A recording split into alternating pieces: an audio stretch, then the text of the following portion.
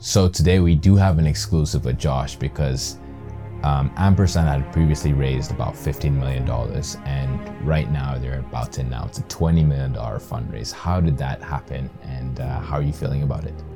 Oh, it was most of my time has been focused on fundraising for the past year, 18 months. We had a term sheet from an investor, and they pulled it away right away. This is just as cases we're picking up in California. So we'll say on average, a Kigali motorbike driver about $700 a year, right, which is life-changing. Yeah.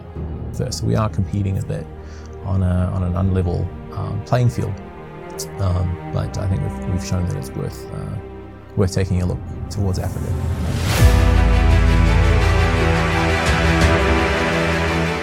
What's up, everybody? We are here once again in Nairobi, Kenya, and today I'm super excited because we have the founder and CEO of Ampersand, Josh Will, all the way originally from New Zealand to coming to many different places around the world. He also speaks Chinese, which we're going to learn about today. And my Chinese sucks, so I'm not even going to try to compete at all. But he's also been around the world, lived in many different places. Starting off Ampersand in Rwanda, now operating in Kenya as well. And we're going to learn about that journey, and maybe recently announcing a new fundraise. So we'll learn about that in this episode. So stay tuned. Josh, welcome to the show. Thanks so much, Benji. Yeah, great to be here. Super excited to have you on. I actually took my first Ampersand ride a few days ago in Kigali. It was this, we'll put the B-roll where you can see this motorcycle. So this guy called Felix came and picked me up. I don't know, was that a bull? It varies, it goes, I think the latest incarnation is, we had a red one, which was kind of Elmo. Okay. And then I think it's back to sort of a gorilla. It started out as a cat. Oh, wow. So yeah, all very fur-themed creations. Yeah, and then, so it was just, you can see it in the videos. I get on this motorcycle and I, ride to, I was actually going to a meeting at the central bank, and the bull took me there. So it was a fun pulling up there, and we're like, oh, what are you doing? What is that? And you get some fun faces of people looking at you, turning their heads to look at. So it's a really cool bike. But they build, they sell bikes across Eastern Africa, electric bikes where people have these batteries, and then they service the batteries, and people go and swap them out over and over again.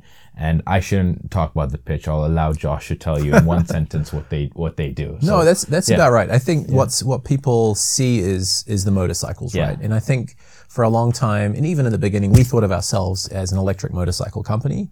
But the truth is that we're really in the energy business. That's true from both a revenues perspective. We've just passed our first quarter where our revenues from battery swapping and providing this energy to bodaboda riders, so motorbike taxi riders in Rwanda and Kenya. That energy piece is actually the bigger piece. And when we when we really look at the technology and the state of where it is, I think that's also where we add the most value. So we've spent a lot of time and effort developing and building a battery pack ourselves. We're the only company that does that at least at any sort of scale in East Africa. We actually build the packs in Rwanda. And the reason that we went to all that trouble is that there was nothing available on the market that you could just go, usually to China. We couldn't just go to China and buy something that was cheaper and more reliable per kilometer. Yeah. And so over the past 7 years, we've developed successive generations of these battery packs that are now 6 months. They'll go without any issues, and then when there is an issue, we send someone out and they switch the battery out on the side of the road. So it's more reliable than the reliability of an internal combustion engine. Wow. And certainly compared to anything else that's available out there in the market. Wow. And then on top of that, we've got a software layer. So you met our CTO Alp just last week. Yeah. So he and his team have really developed this whole, just for our own internal purposes, software system that manages all the payments. It manages this fleet of batteries in real time, actually starting to now anticipate demand across the network so we can adjust the charging speed and pricing in real time. Because really those batteries, that fleet of batteries is our biggest asset. It's not the motorcycles we sell through a lot of partners. It's not the physical charging infrastructure.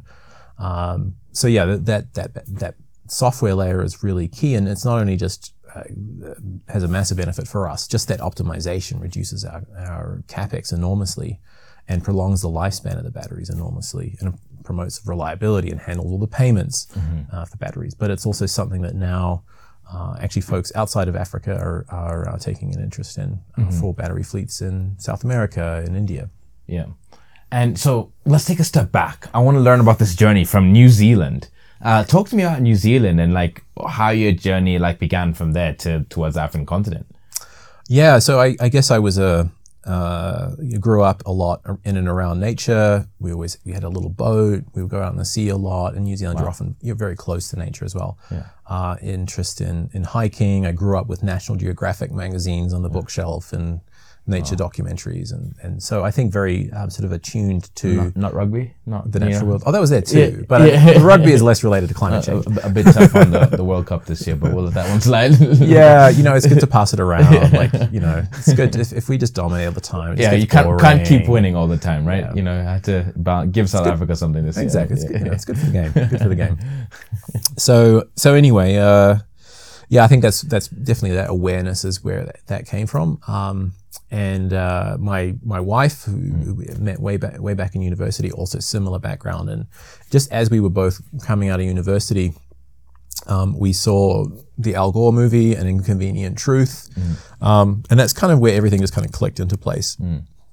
And I've actually heard around it. I was at the COP28 this past week, and heard from a few people the same story. So a lot of people who work in climate now actually started or started to turn their careers and their lives towards that mission way back. I think it was about 2004, 2005. The first movie came out. And then, so that's really set us on a track. And at the time I'd been studying law, politics, and Chinese. And why Chinese, like out of anywhere? Just randomly at university. It's just sort of one of those things that I was taking an international business course, and you had to take a language. And I already spoke German because my mum's German. And I thought, well, let's pick one of the riskier, more interesting ones and have a crack at it. And it stuck. Wait, du kannst auf Deutsch sprechen? Ja. Ich habe 10 Jahre auf Deutsch gelernt. Oh, natürlich. Es gibt viele deutsche Leute in Tansania. Ja, natürlich. Also meine Schüler, wir haben 10 Jahre auf Deutsch gelernt, aber heute mein Deutsch ist nicht so gut. Wow, ist cool. Ich wusste gar nicht, dass man das immer noch auf der Schule in Tansania lernt. Aber ich kann nicht verstanden viele Deutsch. So, yeah. You can clearly tell my German sucks, but I did learn German for 10 years. Oh, that's cool. So English, German, Chinese, what else? No, that's it. That's it. Cool. I was about to say Swahili, maybe. We're working on it. Okay. Do you have a Kenyan name yet, or no? A Rwandan name? No, I've attempted some attempts at Duolingo are about as far as I've got so far, unfortunately. Nice. Sorry, I didn't mean to cut you off. You tell me about your journey, and then no worries. German. Yeah. So I had studied Chinese already, and then it was so clear, and actually in the Inconvenient Truth movie, that China was on track at that time to becoming the world's biggest emitter. And so naively, we were like, okay, we should go to China and see if there's something we can do and be useful. And this climate change thing, and obviously it's completely naive. Except that my wife actually had a relevant degree and got an internship with the NRDC, the Natural Resources Defense Council, which is a legal U.S. environmental law NGO. And so she actually managed to start on a track, completely unpaid, as it was back then. Unpaid internships were the thing. It took me a bit longer to actually start working on climate change. I ended up taking a job as an intellectual property lawyer in China, so using my law degree so that we could pay off our student loans and put food on the table while Claire worked up. And what actually evolved was kind of a grand bargain between us. So while Claire was working in these unpaid jobs and actually building up enough of a resume and experience that and then ultimately going off to get a master's to the point where she could actually make a living off of working on climate change. In the meantime, I worked as an intellectual property lawyer and paid the bills, and then got to a point where we could then switch over. So within about 3 months of Claire getting her master's and getting a paying job working on climate, I left my job and started on this journey. So was that the part on LinkedIn I saw it said like took a sabbatical, like that was called Radical? Yeah. There was actually an idea I got from someone else. I think it was a book someone showed me at the time. So this idea was like, if you're in a career and you're not sure what to do, I think some high performing McKinsey person, of course, like developed a whole like thesis, a framework, a framework for picking their next career. And I think I'm paraphrasing. So definitely look up Radical Sabbatical if you're interested.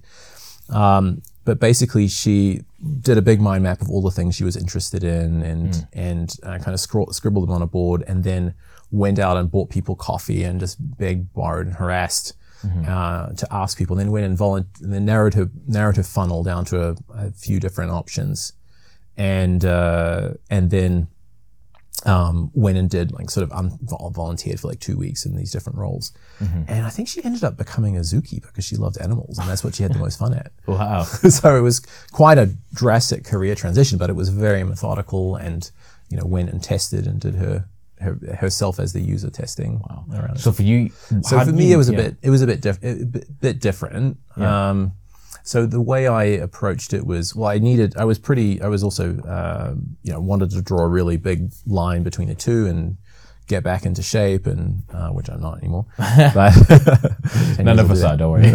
Well, I don't know. Anyway, so I went and did a lot of walking. I walked the Camino de Santiago. I walked the John Muir Trail in California with a friend. I went off to Nepal, did the Annapurna Sanctuary Trek, went on a 9-day meditation retreat. So I did a lot of like walking and kind of thinking and drawing lines. But what actually a theme kind of emerged, which was everywhere I went, the climate was changing. It was like it was definitely like making sure I was sticking on that path and not going off and doing something random. It was went to California. There were massive wildfires that year.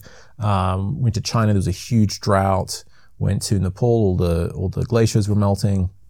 Went on the silent meditation retreat in Sri Lanka, but the rainy season had arrived 2 weeks early, so everything was covered in leeches. And it was like my first like real silent meditation thing. So I think having a giant leech like crawl towards you is pretty advanced. Next level mindfulness to like block that out.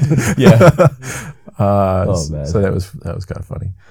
But interspersed with this, I went back to China and actually studied a bit of Chinese again. And then went around, visited some factories for electric scooters and e-bikes, because the original concept for Ampersand came about around 2009. I was living in China.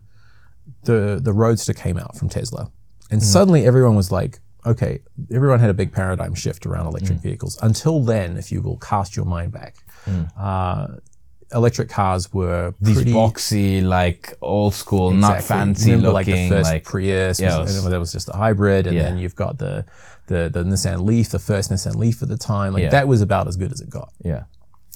And then suddenly George Clooney is driving around in this retrofitted Lotus Elise thing that just tears around and has an incredible acceleration, and like boom, okay. So that was a bit of a light bulb. But I was thinking about this, and I look around me in China, and there were already 200 million electric scooters and e-bikes on the road. Wow. But they're like heavy, clunky. They look like they were made by Mattel in 1985, and they had a Power Ranger come out of them. And they're all lead acid batteries, so super slow to recharge, super low discharge rate, which means you just pull the full throttle. There's only so much power that battery can give at a moment without the voltage collapsing. 200 million of these? 200 million, which is the same amount as there were cars in the whole country. Wow. And these things are like $300. Wow. So that's what got me thinking, okay, in the Western world, people think, okay, electric vehicles, they'll follow this traditional, this traditional path for automotive, something called the Hershey's Kiss business model. You can look it up, but it starts off with really high end. So Tesla was actually following the automotive playbook, right? You start with high end, handmade, super premium cars, even motorsport, like Formula One, like a lot of tech starts up there and then makes its way down through this Hershey's Kiss, through this curve. For listeners who are not familiar with the Hershey's Kiss, it's an American chocolate that's kind of shaped like it's been dropped. Well, it has been dropped from above, molten, and then lands on a plate. So it kind of has this shape.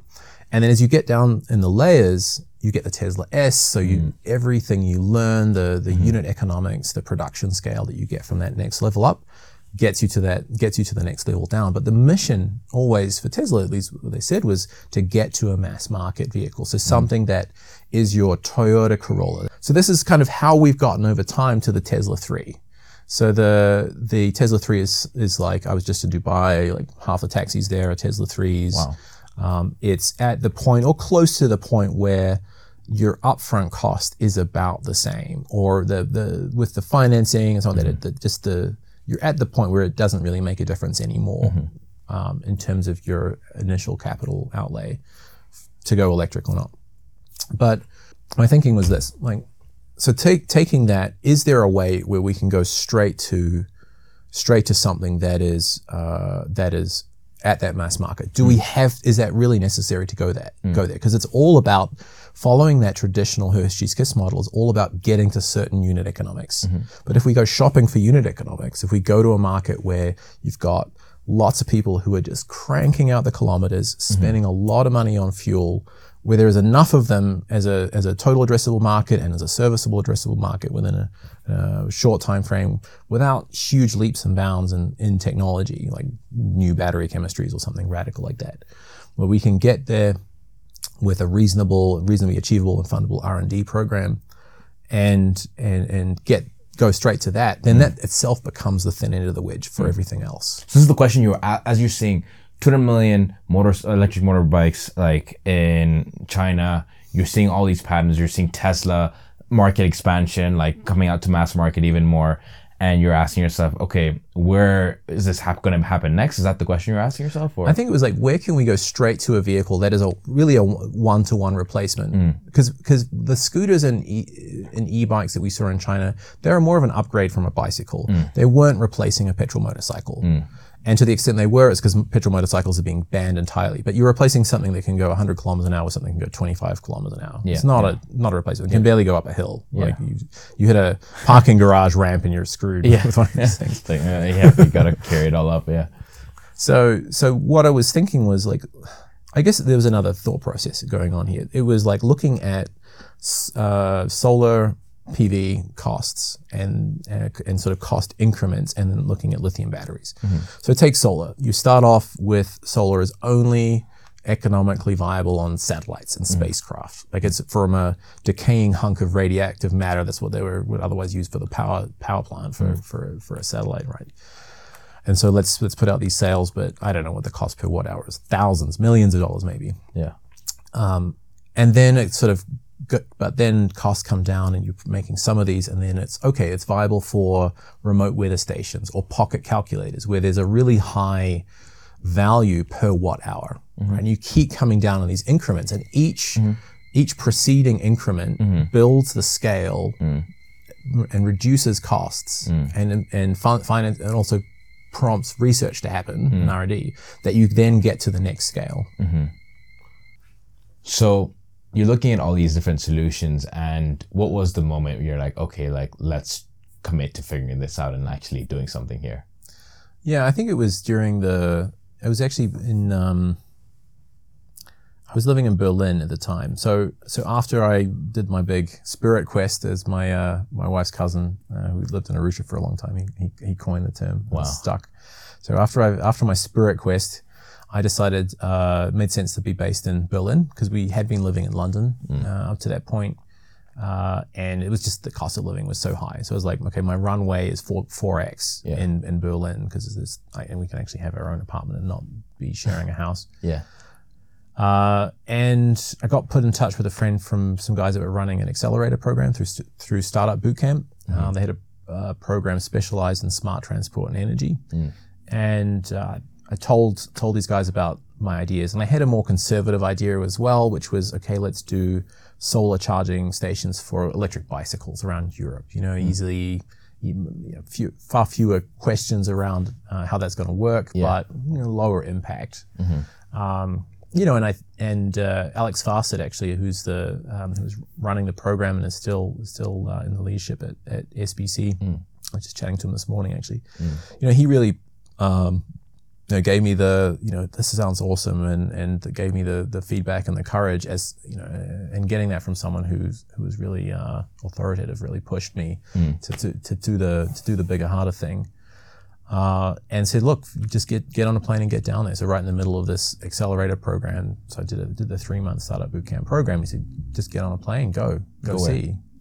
Go. So I came to Nairobi, went to Arusha, and went to Kigali. Mm-hmm. And so spent about 7 or 8 days in each place, and just got out there, got talking to border riders, got to understand the unit economics, looked at the fuel prices, understood their payment terms, how much they pay for a petrol bike, and also looked at, it was made sure that bicycles weren't the best thing to go into first, and some other 3-wheelers. Mm-hmm. But yeah, really landed on, certainly validated the potential unit economics, and then looked at which country first, and then just decided Rwanda based on that. So at the time, and in general over the last 10 years, fuel prices have been higher, about 10-20% higher in Rwanda. So there's more stronger value proposition for the customers. Why is that? Just mainly trucking costs. So every liter of fuel that gets to Kigali, none of it comes from the region, right? So it has to be trucked across from either Dar es Salaam or Mombasa. And that's very expensive. Costs twice as much to ship a 20-foot shipping container or 40-foot shipping container. Costs twice as much to truck it from the coast as it does to get there on the boat all the way from China. Wow. So that's the primary reason. Mm-hmm. So you picked Kigali because it was a place to test this out. Yeah, so Kigali, easy to register a company. Coming here as a foreigner to Kenya or Tanzania, especially, getting a work permit, being able to register the company and get the paperwork set up, and no one's going to invest in you if you don't even have a legal entity, right? Or there's a question hanging over that. So you said it was more difficult in Tanzania versus in Rwanda. Oh yeah. Yeah. Okay, can you be more specific for why? I asked around. I asked people who are also working at other startups there based in Arusha, how long does it take to get a work permit? How long does it take to register a company? And they're like, it'll take 2 years. This is going back to 2014. Okay, and so that pushed you off from it's just not an option to start something from scratch here without external funding. As a Tanzanian, I'm disappointed. We need to do better. So I really hope, government official, as you're watching this, please make some changes so we can make sure Ampersand comes to Tanzania. Well, this was 9 years ago, so things may be much better now. Hopefully Ampersand in Tanzania 2024, maybe. Let's see. We'll see. We got to make sure that everything makes sense for their business, but I'm hopeful that we can get them over to Tanzania. Well, Tanzania is the bigger market. It has twice as many bodabodas as Uganda, which would be our other next option after. Who has the most bodabodas in East Africa? Tanzania. Okay. About 2 million. 2 million boda. And then Kenya? We're about 1.5 to 2 million here, but Tanzania was already at 2 million like 3 or 4 years ago. Okay. And then Uganda would be 1. Then. Uganda's around 1.3. Okay. And then Kigali, Rwanda's small, right? So Rwanda's like 75 to 100,000, of which about 55,000 are in and around the Kigali area, which is still great. We're already at 36% gross margin, which is 1,300 bikes on the road. On the core swap energy business, and we're still making positive margins on the motorbikes. So it's great as a market, but it's not the big. Certainly not the big prize. Yeah, but it was a place you went to test this out. It's a great proof of concept country. So some of your listeners may be familiar with zip lines. I went there for the same sort of reasons. Also, a motorcycle is a regulated product. So going into a market, going into a new jurisdiction, having fewer layers between yourself and government, just because it's a smaller country. I'm from a small country. So the debit card payment systems in shops, that was prototyped in New Zealand by a consortium of international banks, because it's a small country. It's easier to get to someone who can actually make a decision. In the Zipline case, they wanted to start off. They're from Half Moon Bay, California. They wanted to start off there, but trying to get FAA to rewrite their codes for aviation to deal with drones and the railroads in the sky concept, the pre-programmed routes and so on. Much bigger hurdle especially for who are these guys? Who's a small company versus a country like Rwanda, where it's just easier to get through those layers. And the second big thing with Rwanda is the unit economics are just can be really, really strong. So you're it's just low hanging fruit in many ways. So for us, In Kigali, there were lots and lots of drivers, 55,000. It's half of all the road traffic in Kigali are motorbike taxis, commercial motorbikes, and they're carrying people most of the time, which means they're consuming more energy, which is good for us because we're in the energy business here. And that's also the gap between those running costs and their fuel spending is where we save drivers more money. So we'll save on average a Kigali motorbike driver about $700 a year. Right, which is life-changing. Because most of the guys are on, there's so much competition, they're on such thin margins, it usually ends up doubling their take-home income. So you took this trip to East Africa, did all this research, and decided, okay, Rwanda is the place we're going to start in with a test pilot. Yeah. So what was the first thing you guys did? So first thing we did was to work out like what kind of vehicle do people want. And I think in hindsight, like we probably over-engineered that process. I think we ended up bringing out 5 different vehicles. Three were scooters in quite different configurations. One was one of those giant gray plastic Mattel looking things. Had a big space for a battery pack under the floorboards, which was cool. One that was quite modern looking and one that was more basic. We then had 2 different conventional motorcycles, one a bit more small, and then one that looked much more standard. And it was quite a challenge to like get all these together, figure out how we're going to do the batteries and ship them out. And there's always some kind of delay. So we probably lost at least like 6 months in actually getting everything there in front of people. And it was just clear from the get-go from customers, they were only interested in a motorcycle that looked like a motorcycle. We even went through with a focus group with the customers and said, okay, if we change this about this scooter, what don't you like about it? Okay, we put post-it notes all over the vehicles of like, okay, this changed. And at the end we said, okay guys, like I want you to imagine each of these vehicles with all the changes we've discussed. How much would you pay for that vehicle? Would you want it and how much would you pay for it? And the resounding answer was, we're not interested in a scooter. Most of the guys said even if you give the scooter to them for free, they would just give it to their wives to ride or sell it. Because it's just, well, there's some practical reasons and then there's some more qualitative reasons. So practical reasons, it's just, scooter's just too close to the ground. The wheels are too small. So instead of going across every pothole, you go down and up, down and up, down and up. You bounce along. All the plastics that are on scooters will just continually break. And they're against a rock or someone's going to just bounce into them. And then it's more like, this scooter thing. I don't think people will look at me and they won't think I'm a taxi. Even if we write taxi on the front, people will be like, what is that thing? I'm not going to trust it. So they really wanted something that looked as close as possible to the motorcycles that they were familiar with. So where'd you get the first prototype for the motorcycle looking? Well, it ended up coming from a factory in China that had made it for some other client before that ended up pulling out or walking away and weren't interested. And so we had a starting point there from that prototype, and then we worked on that and built a battery pack for it. And that's how we got our first bike on the road. Nice. So from there to now, over 300 employees, across Rwanda, and I keep saying Tanzania because I'm hoping that they go there soon. Across Rwanda and Kenya. And, you said a couple thousand bikes, where people are using your batteries there. Yeah, about 1,700 right now. So, yeah. And this is across both markets? That's across both markets. Nice. Yeah. And then you're spending more time in Kenya. Is this going to be a bigger market for you? Are you guys going to be investing more here or? Yeah. It's definitely a bigger market. I think, a consequence of the funding environment that we and I think everybody else out there is experiencing means that most of my time has been focused on fundraising for the past year, 18 months. And the VC ecosystem is just based here. And there is a certain amount of importance of just being on the ground, being able to have chats with people and explain, give investors comfort on where you're at. I think we were finding that kind of a lot of attention from the ecosystem here was going to some of our competitors who are at an earlier stage and were doing a good job of, better job than us on the comms game.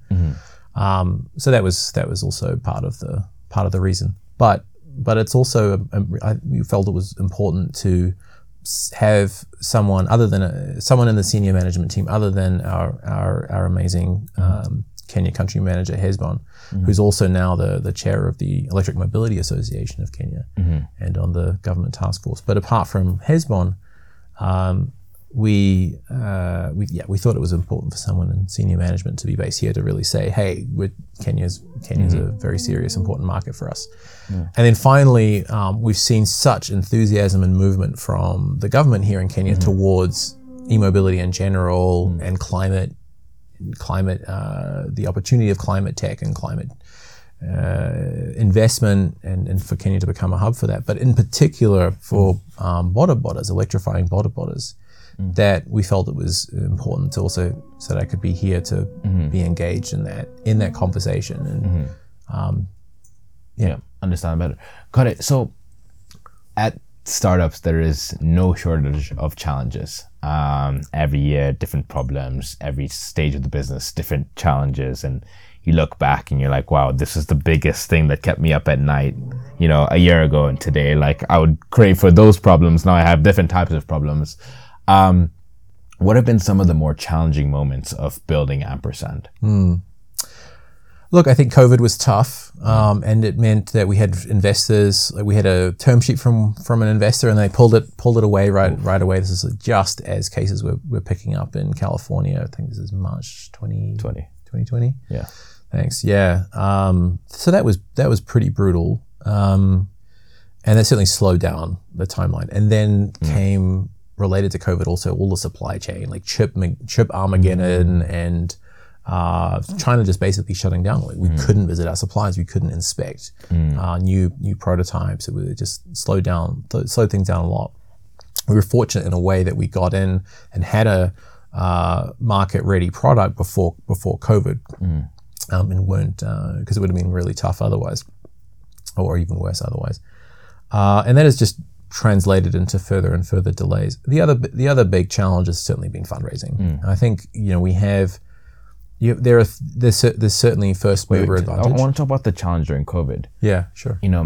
You like this, so much of your energy-based business runs across mobility and people moving around and be able to travel around. And you're in markets where governments are like, okay, we're going to have a lockdown. People have to stay home and so on. And you have a team where you have to pay salaries and payroll every single month. And maybe revenues aren't going to be growing for who knows how long COVID is going to be. Is it a 1 month thing? Is it a 5 month thing? Is it a 1 year thing? How are you navigating that as the CEO of the business? Well, we were fortunate in that we had a couple of grants come in that we'd been working on for a long time. And that grant funding, I think, particularly when the environments are so tough as they are now and as they were back then in 2020, was that we had a $500K grant from USA Development and Innovation Ventures. And we also had a $500K grant from Shell Foundation. And that was really critical funding at the time. And we had been trying to raise a $4 million round. But that really kept the lights on. And it was all tranched out. So we had to keep meeting these milestones, which means that, less cash flow certainty, but at least it was there and non-dilutive at the time. I think we were fortunate in some ways in that we didn't have that many customers on the road. So there was about 12 weeks of lockdown in Rwanda. And during that time, we were able to give our customers a stipend so that they could just keep food on the table. And in the end, it didn't cost us that much, and it created a lot of loyalty among those early customers.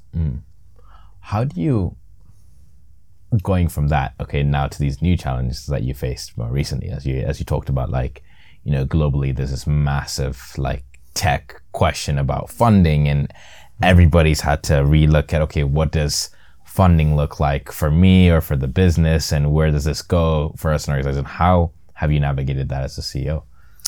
I think it has been really challenging. It has meant that we've had to constantly shift timelines because funding has been slow, or it's not just that it's hard to get, but it's also it takes a really long time, and that's been compounded by the fact that e-mobility is still something pretty new for most of the VC community here. Right, they're used to fintech, used to software. And the main experience they have is with solar home systems, and That has not always gone the way they would like.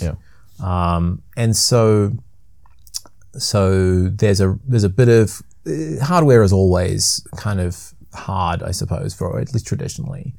There's been a shift in the North American VC ecosystem towards e-mobility, and until there was a big boom and bust, but about I think it's about 60% of VC capital in California at one point was going into e-mobility, into companies like Tesla, of course, and others. That we're a long way. That has not yet happened out here. At the same time, another challenge has been that we've got a lot of because we own our battery fleet, and it's a very lucrative asset, but it still means we have a lot of physical assets, not only that we produce and sell, but actually sitting on our balance sheet. And the batteries take a couple of years to pay for themselves. After that, they last for another 5 years or so. But that is a challenge for a lot of investors who are used to pure software. So talk to me about that. And across the continent, you've seen these challenges. Are these challenges the equivalent of how, like, as the team has so many questions, like, hey Josh, can we do this year? Can we do this next year? Can we had this plan to be in these other countries. Is this happening next month? What's going on? How are you navigating those conversations with the team and the company during this time period of trying to fundraise as well? Yeah, and not being sure if you're going to even get the money you're trying to fundraise. No, and it's been a challenge. And it was something that the team came back and said, hey, we just need some clarity here. Like, where are we going? Are we, is it about expansion? Is it about R&D? It's a nice problem to have that we have so many different options for where we could go, because we really started out as a full stack. We had to be a full stack solution. We had to be a battery designer, battery manufacturer, a battery energy network operator. We had to be a motorcycle assembler and retailer, and doing a lot of the actual fabrication and manufacturing and design of the motorcycles as well.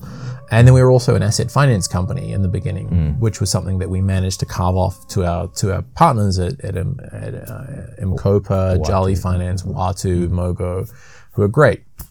And it's a great business. It's done well. It's very profitable. But we don't also have to be a fintech company.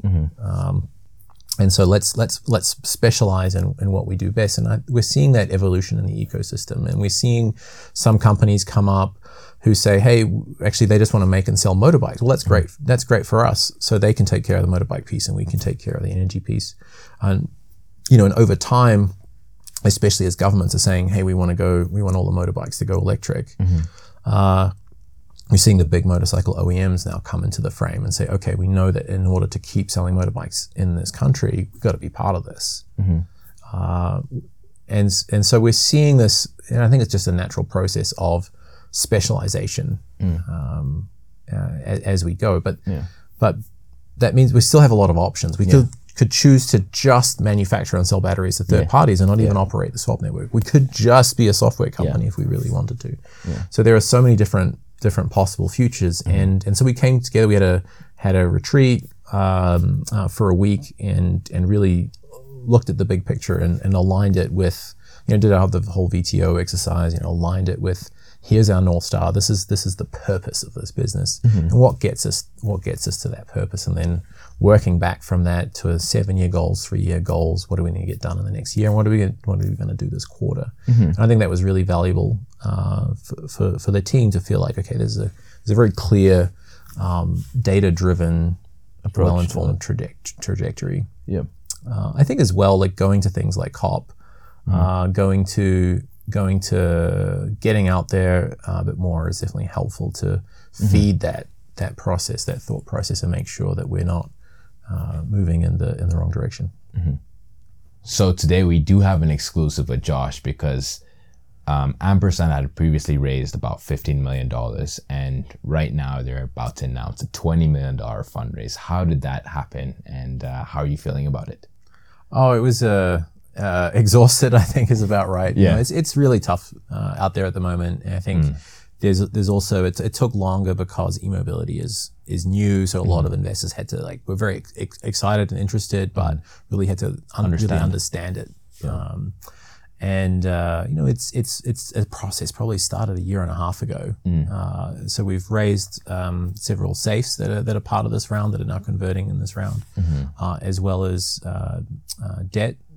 So working capital debt from Signum Capital. They have an Africa Go Green fund, which is backed by KfW, and then new equity led by our existing Series A investor, which is a climate tech, clean tech VC from California called the Ecosystem Integrity Fund, as well as several others participating. The largest being Acumen. So wow, big presence in East Africa, big portfolio, and a big network, tons of experience that we're really excited about bringing in as well. Yeah, I'm a huge fan of Acumen and Jackie Novakratz and the work that they're trying to do. So and she's just a great advocate for the ecosystem as a whole. Like, she's got so many great, such a strong network and so many platforms that she speaks on, and is able to sing the virtues of the sector here. Yeah.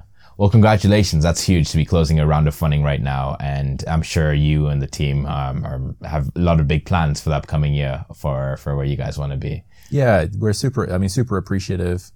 I especially given, I know how tough it is out there. I was at AFSEC in London a few weeks back, Africa Investment Conference there. And the fact that we were moving towards close on a funding round that wasn't a down round, was definitely drew a lot of surprise.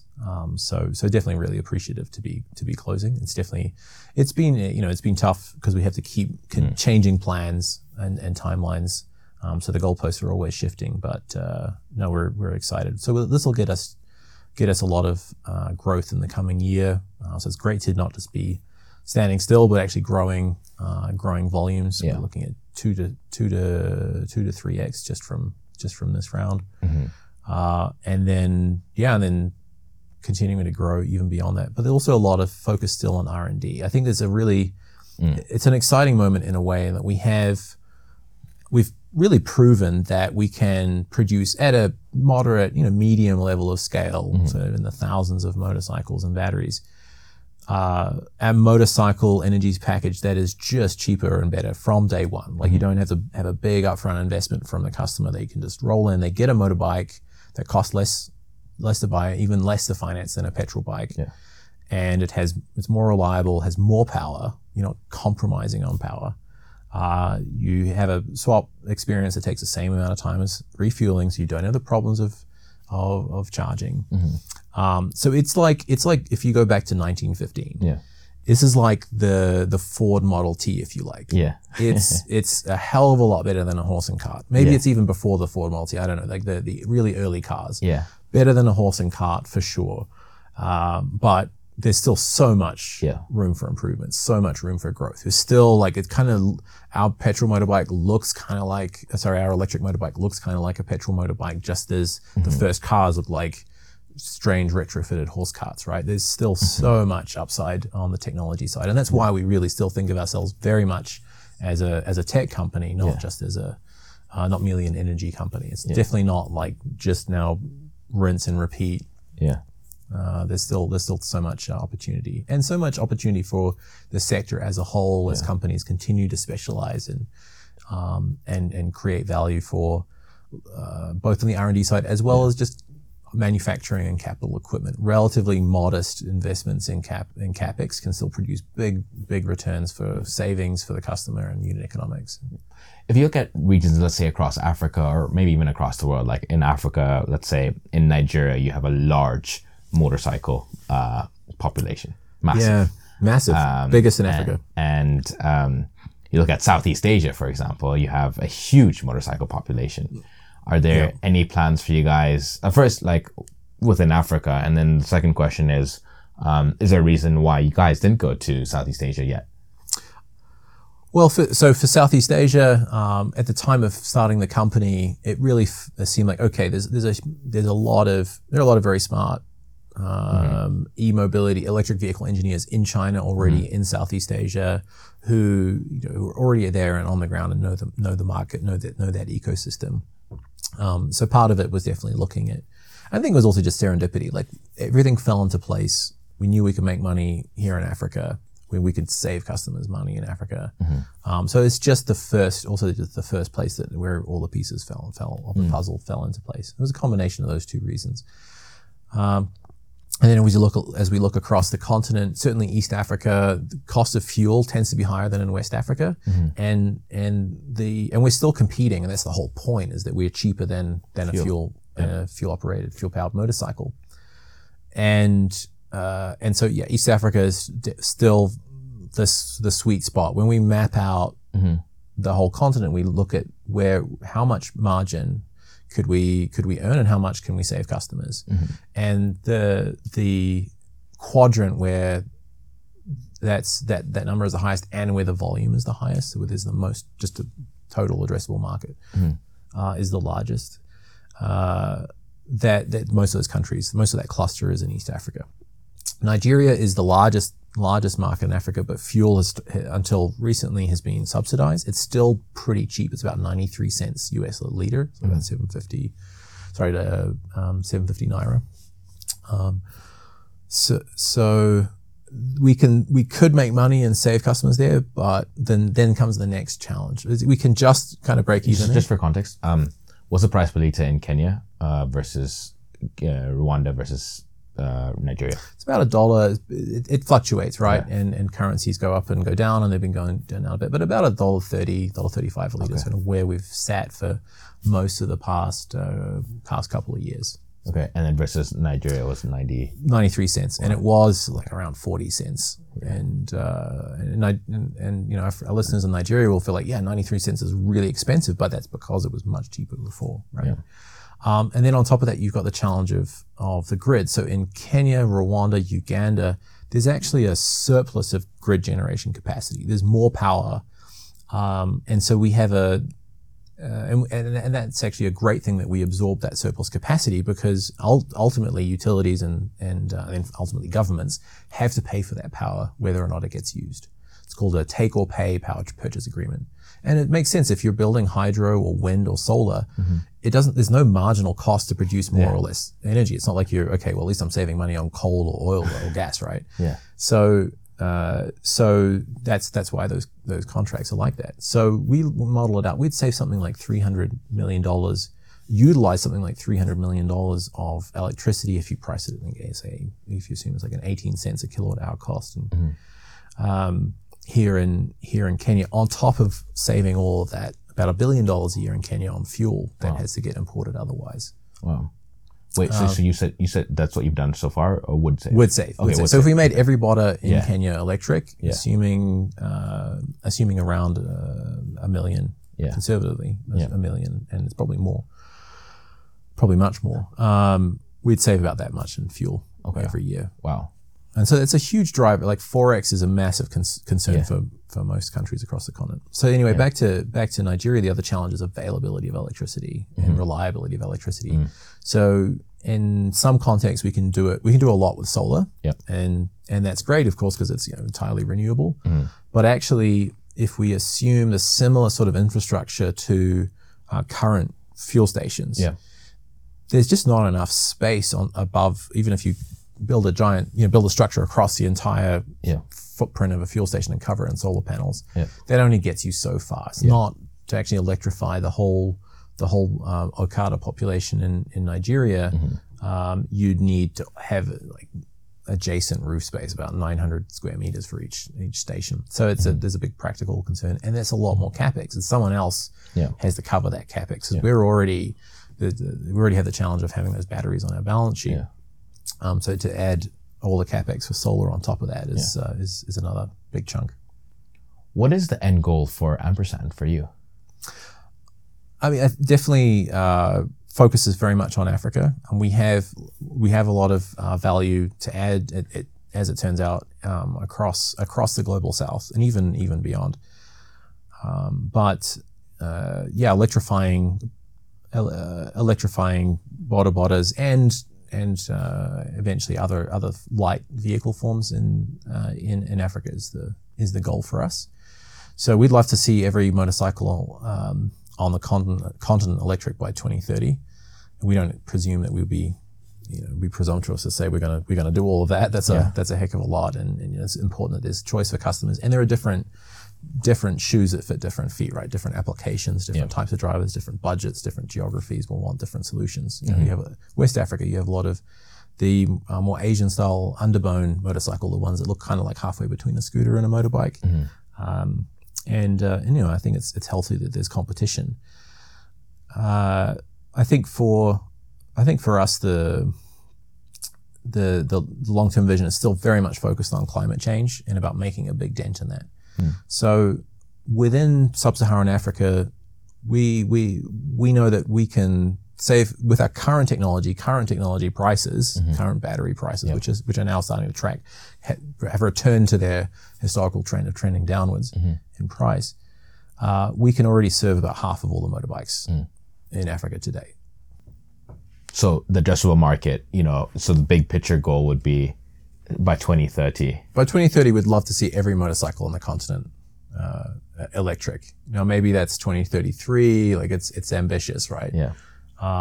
But we know that we could achieve that for really less than just 1 year's spending by that market currently on fuel and oil, especially within the 9.6 million motorbikes. It's about half of all the motorbikes on the continent that are in countries where we can already save customers at least 15% of their operating costs and still earn a 20% margin for the business. I mean, it's only you move that around, but that was kind of the semi-arbitrary, like some of the benchmark that we set for how do we define our serviceable addressable market. And so we think that's entirely doable. And on the one hand, although we have to build these batteries and they cost money and they sit on our balance sheet, we can still get that job done for like less than just 1 year's fuel spend by that market. So that's about $13 billion a year is spent by that market on fuel and oil changes. One of the questions that one of my friends used to work at Mcopa and was quite senior there, and one of the challenges they faced was when people would just order all these way cheaper solar panels from China and service it at 30% cheaper than they were getting it at. And it was really frustrating for them. Obviously, maybe some of them might be poorer quality and maybe not keeping as good retention later, like maybe they last a shorter time period and so on, and not much services locally or operational support locally in each market. Is that something you think about? Is that something you fear? Is that something that you are concerned by? Look, I think we've seen already. Like I think a lot of the other companies that have come after us, I think they've had investors. They didn't have enough, weren't able to have technical enough staff, or they didn't have investors that were, really serious about the tech and understanding and not putting a product on the market that prematurely. And so they went to China and got what they could get off the shelf, and then the results have really not met the market requirements, not met product requirements. Because you're asking someone to shift from a pretty mature product, right? From motorcycles, they're not.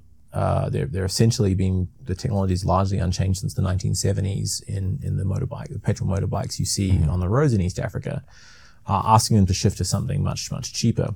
And look at the brands on those motorbikes. They're not, for the most part, at least in Kenya, Rwanda, Uganda, they're not like the cheapest options possible. They're not to these no-name brands. They're Bajaj and TVS, and those motorcycles are sold at a premium, and customers understand that when they buy that motorcycle, it's going to last longer, it's going to be more reliable, and there's going to be a whole range of different spare parts available for that vehicle as well.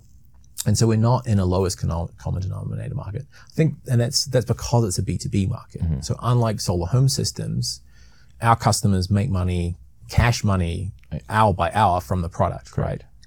And they make a lot more money. So when we make a lot more money per customer as well, because they're spending about $100 a month on just the battery swaps alone, aside from the spares and the cost of the motorcycle. Whereas a solar home system company typically makes less than $5 a month, and their customers for solar home systems, they're relying on other forms of income to actually generate cash Often it's waiting for harvest to come in so they can sell some surplus. So it's a lot easier for us. The other thing is we see our customers 3 times a day. Right. So any issues, any problems with the product, we see them, and also if the customer doesn't pay, the vehicle doesn't actually go anywhere. So we actually work with Mcopa and other companies who provide cheaper credit to our customers because they have this mechanism to actually say, look, if the driver hasn't paid, it's a pay-as-you-go motorcycle. You can't do that with a petrol motorbike, right? So someone can theoretically get a motorbike and take off into the distance, and the bike ends up in Congo or something, right? Because you can buy fuel everywhere. Josh, the African region is a very fast-growing one. You have 54 countries, depending on who you ask, and 54 different central banks, and you were going from 1.4 billion to 2.5 billion within the next 27 years as a region. What feedback or thoughts would you have for climate tech investors out there in the world watching this right now about the region? Well, I think it's that there's only 3% of climate capital flows to Africa right now. This was a report that Kawisafi Ventures shared just in the past week. And I think what we've shown is that there are really low-hanging fruit opportunities on the continent. Also, valuations tend to be a lot lower out here as well. Like for instance, we've put electric vehicles on the road that are fitting in a genuinely mass market segment. So they're not just consumer vehicles for wealthy people or in a very specialized niche, but that represent half of all the road traffic on the continent. And we're already at 36% gross margin with just 1,300. We hit that 2 quarters ago with just 1,300 motorbikes on the road in Rwanda. If we compare to much larger, more well-known e-mobility startups that have got valuations, raised amounts of money far more than anything we're even remotely approaching. But if you look at the unit economics of where they are, look at some of the stand-up scooter or kick scooter startups. Bird is unfortunately not doing so well right now.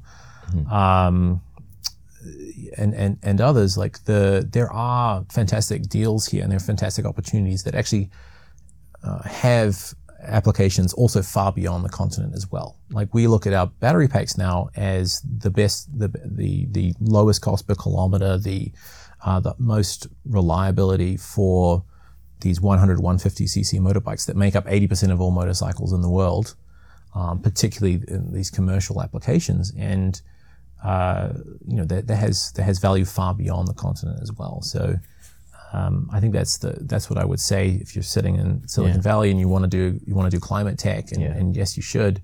I think there's been so much attention in North America because of CHIPS bill and IRA, as well as that's also drawn a lot of venture capital interest, such as it still remains, into that's focused on e-mobility into the domestic market first. So we are competing a bit on an unlevel playing field, but I think we've shown that it's worth taking a look towards Africa. Nice. So Josh, I have a 2-part question. If you were to start all over again, what would you do differently? And I guess tied with that, what advice would you have for somebody who's starting or looking at getting into your industry? Look, I would say I wish I had kind of taken a leap sooner. I feel like in the very beginning, and because I came from a legal background, I was very, very analytical, and I really wanted to answer every question. And so I would get talking to people like back in 2014 when I just had the beginnings of this idea, and people would keep asking me questions, and I'd be like, oh yeah, okay, I'll go away and write that question down and I would really try to answer every possible question. But actually, I think there should have taken the leap sooner to actually go out and try to win over some co-founders. Because I think what happens is 98% of people will just think of all the reasons why you can't. But then there'll be 2 people who will say, that's awesome. I know you don't need to have all the answers. There's enough there. Let's get in and do this, and work through that process. Obviously, you have to work out if the chemistry makes sense, and if they, if they're bringing real skills that you don't have into the mix. I think my advice for anyone who's interested in doing something like this, what really propelled me along this path was like looking at the unit economics. So look at where are things that are currently powered by fuel or in some other unsustainable way, because it helps to be working towards continued planetary habitability. So if you're keen on climate change, and that generally means look at what's happening with battery prices, look at what's happening with solar panels, and what and the electrification of everything, and what the IoT of everything also brings to the equation. And so look at conventional types of vehicle or other energy applications that didn't make sense yet last year, 5 years ago to electrify, but actually, now the math makes sense. And we're seeing this trend now really kicking in again with lithium battery prices coming down. So what didn't make sense yesterday makes sense today, and what doesn't make sense yet today is probably going to make sense tomorrow. And so I would look at that and start studying those unit economics, and look close to home. Look at what you already know or you're familiar with, and look at where there's a lot of people using that energy system. Mm-hmm. Are you cool if they reach out to you for some advice? Sure. Yeah. After the fundraising and everything like that, and whenever he has some tiny free time, he'll be able to reach. Yeah. On the personal side, what matters to you most in life, and why? Boy, that's a tough one. Look, I've got a family, and yeah, I think that comes first. But I do care very passionately about our business and what we've built and the potential it has to really improve lives. I think on a long-term level, it's very much about climate change. Continued planetary habitability. Like, dear listener, if you're listening for a cause, like making sure that the planet continues to be habitable and avoiding the horrible impact of climate change on everybody, on real people, especially the most vulnerable, should be motivation enough, right? I think it's a big motivator as well for my team. And on the flip side, the impact, the positive impact we've had on people's lives is pretty dramatic. We had a funny situation recently, and so we gather like 50 data points every 5 seconds from our batteries, and one of the reasons we do that is for the planning of our swap station network. And so we very carefully use our own data. We also use data from trackers on petrol motorcycles to make sure there wasn't a mismatch, in order to plan the locations and then how many batteries we're going to put in a station. And we were having a problem though. We were noticing that a lot of the swapping stations were overburdened. We had, particularly at certain times of day, we had all these stations that were maxed out. They would just, people come in, there wasn't available battery. Like, okay, and so we thought, oh my gosh, like we've made some terrible mistake. Like, is something wrong in our data set or the way we're calculating it? And so anyway, we started digging in deeper and looking at the individual riders who were doing this the most, because we were able to look at that level. And then we call up the customers and say, hey, what's going on? We're noticing this difference from your previous driving patterns. And the answer kept coming back to us is like, they've saved so much money by riding an Ampersand motorcycle that they've bought land outside of town, bought a shamba, put a house on it, moved the family in from out country. It's got a mabati roof, it's got a cement floor, and there's outbuildings, and we go to these customers' homes and these are the chickens, and here are the kids lined up in their school uniforms going to a private school. That's the outbuilding. I've just bought my neighbor's house over the fence there, and I'm renting it out. Like, it's epic to see like what $700 over 4 years, because we sold our first motorcycles 4 years ago.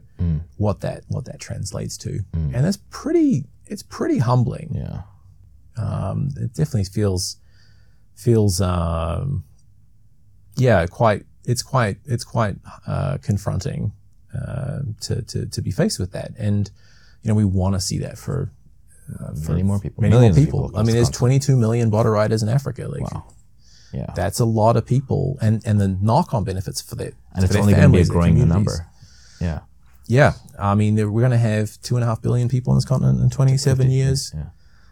How out of 9 billion total world population, like how Africa moves matters. Like there is no way. Yeah. Also, that we're staying. If we don't figure this out, there is no way that the world is staying under 2 degrees of warming. Yeah. Or let alone 1.5. Yeah. And I think most of the climate change conversation focuses on the big emission sources now, rather than looking ahead to what's coming down the line. Yeah. All right. Well, I've got a quick fire round for you as we wrap up over here. So, if you had an autobiography one day written about you, what do you think the title would be? Please don't write this autobiography. It's too embarrassing. Well, that's fair. I think I think I think there's a bit of a characteristic of New Zealanders is that we find praise incredibly awkward, and I think we're modest to a fault. So I think I would hate somebody writing an autobiography. Yeah. Unless it comes to rugby, right? That's a different story. All Blacks are different. If you had one superpower, what would it be? Oh gosh. I think flying would be pretty cool. That's just for myself. Flying. And if you had a 25th hour to the day, what would you spend it doing? Oh, just hanging out with my son, I think. Yeah? I'm one son right now? Yeah, he's I have one child, 2 years, 3 months old. So it's a very fun time. Oh, nice. And I'm on the road too much and working too late in the evening. So yeah. An important one, do you like sports? I do, yeah. What sports do you follow the most? Lately I've been very into tennis. Okay. And the Rugby World Cup, of course, that's tough one there. Mandatory. Well, not quite so happy with the result, but it was a fantastic tournament. I mean, it's so many, like, I guess 5 different countries that had a real, like, chance of winning. Any of them could have won and it wouldn't have been a weird outcome. Yeah. Do you watch football? I do not generally watch football, I'm afraid. Okay, just checking because the but question. If I did, I'd have to support Arsenal since. Man, since that's the Rwanda team. Yeah. There you go. Visit Rwanda, right? Yeah. Well, ladies and gentlemen, that is the end of our interview with Josh. Here, originally all the way from New Zealand, spent some time in the UK, became a lawyer, moved to China. Speaks Chinese, as you've learned today on this call, moved back to the UK, then moved to Berlin, got as part of Startup Bootcamp, spent some time looking at where to build the company while spending time in Eastern Africa, Tanzania, Kenya, Rwanda, and decided to kick off in Rwanda. And now today they've expanded to Kenya. And the impact they're looking to create is incredible. Like, you've got 22 million boda drivers across the African continent today. As the continent grows, it's going to be even more massive, and the impact you can create by just saving, let's say in Kenya alone, is over $1 billion. And so well done to you and the entire team for the work that you are doing. I know it's definitely not easy. I know with growth comes a lot more challenges. So I'm excited for this upcoming year for you, and congratulations to you and the team. Thanks so much, Benjamin. It's been a real pleasure. Thanks, Josh. Cheers, and take care, everybody. Bye-bye.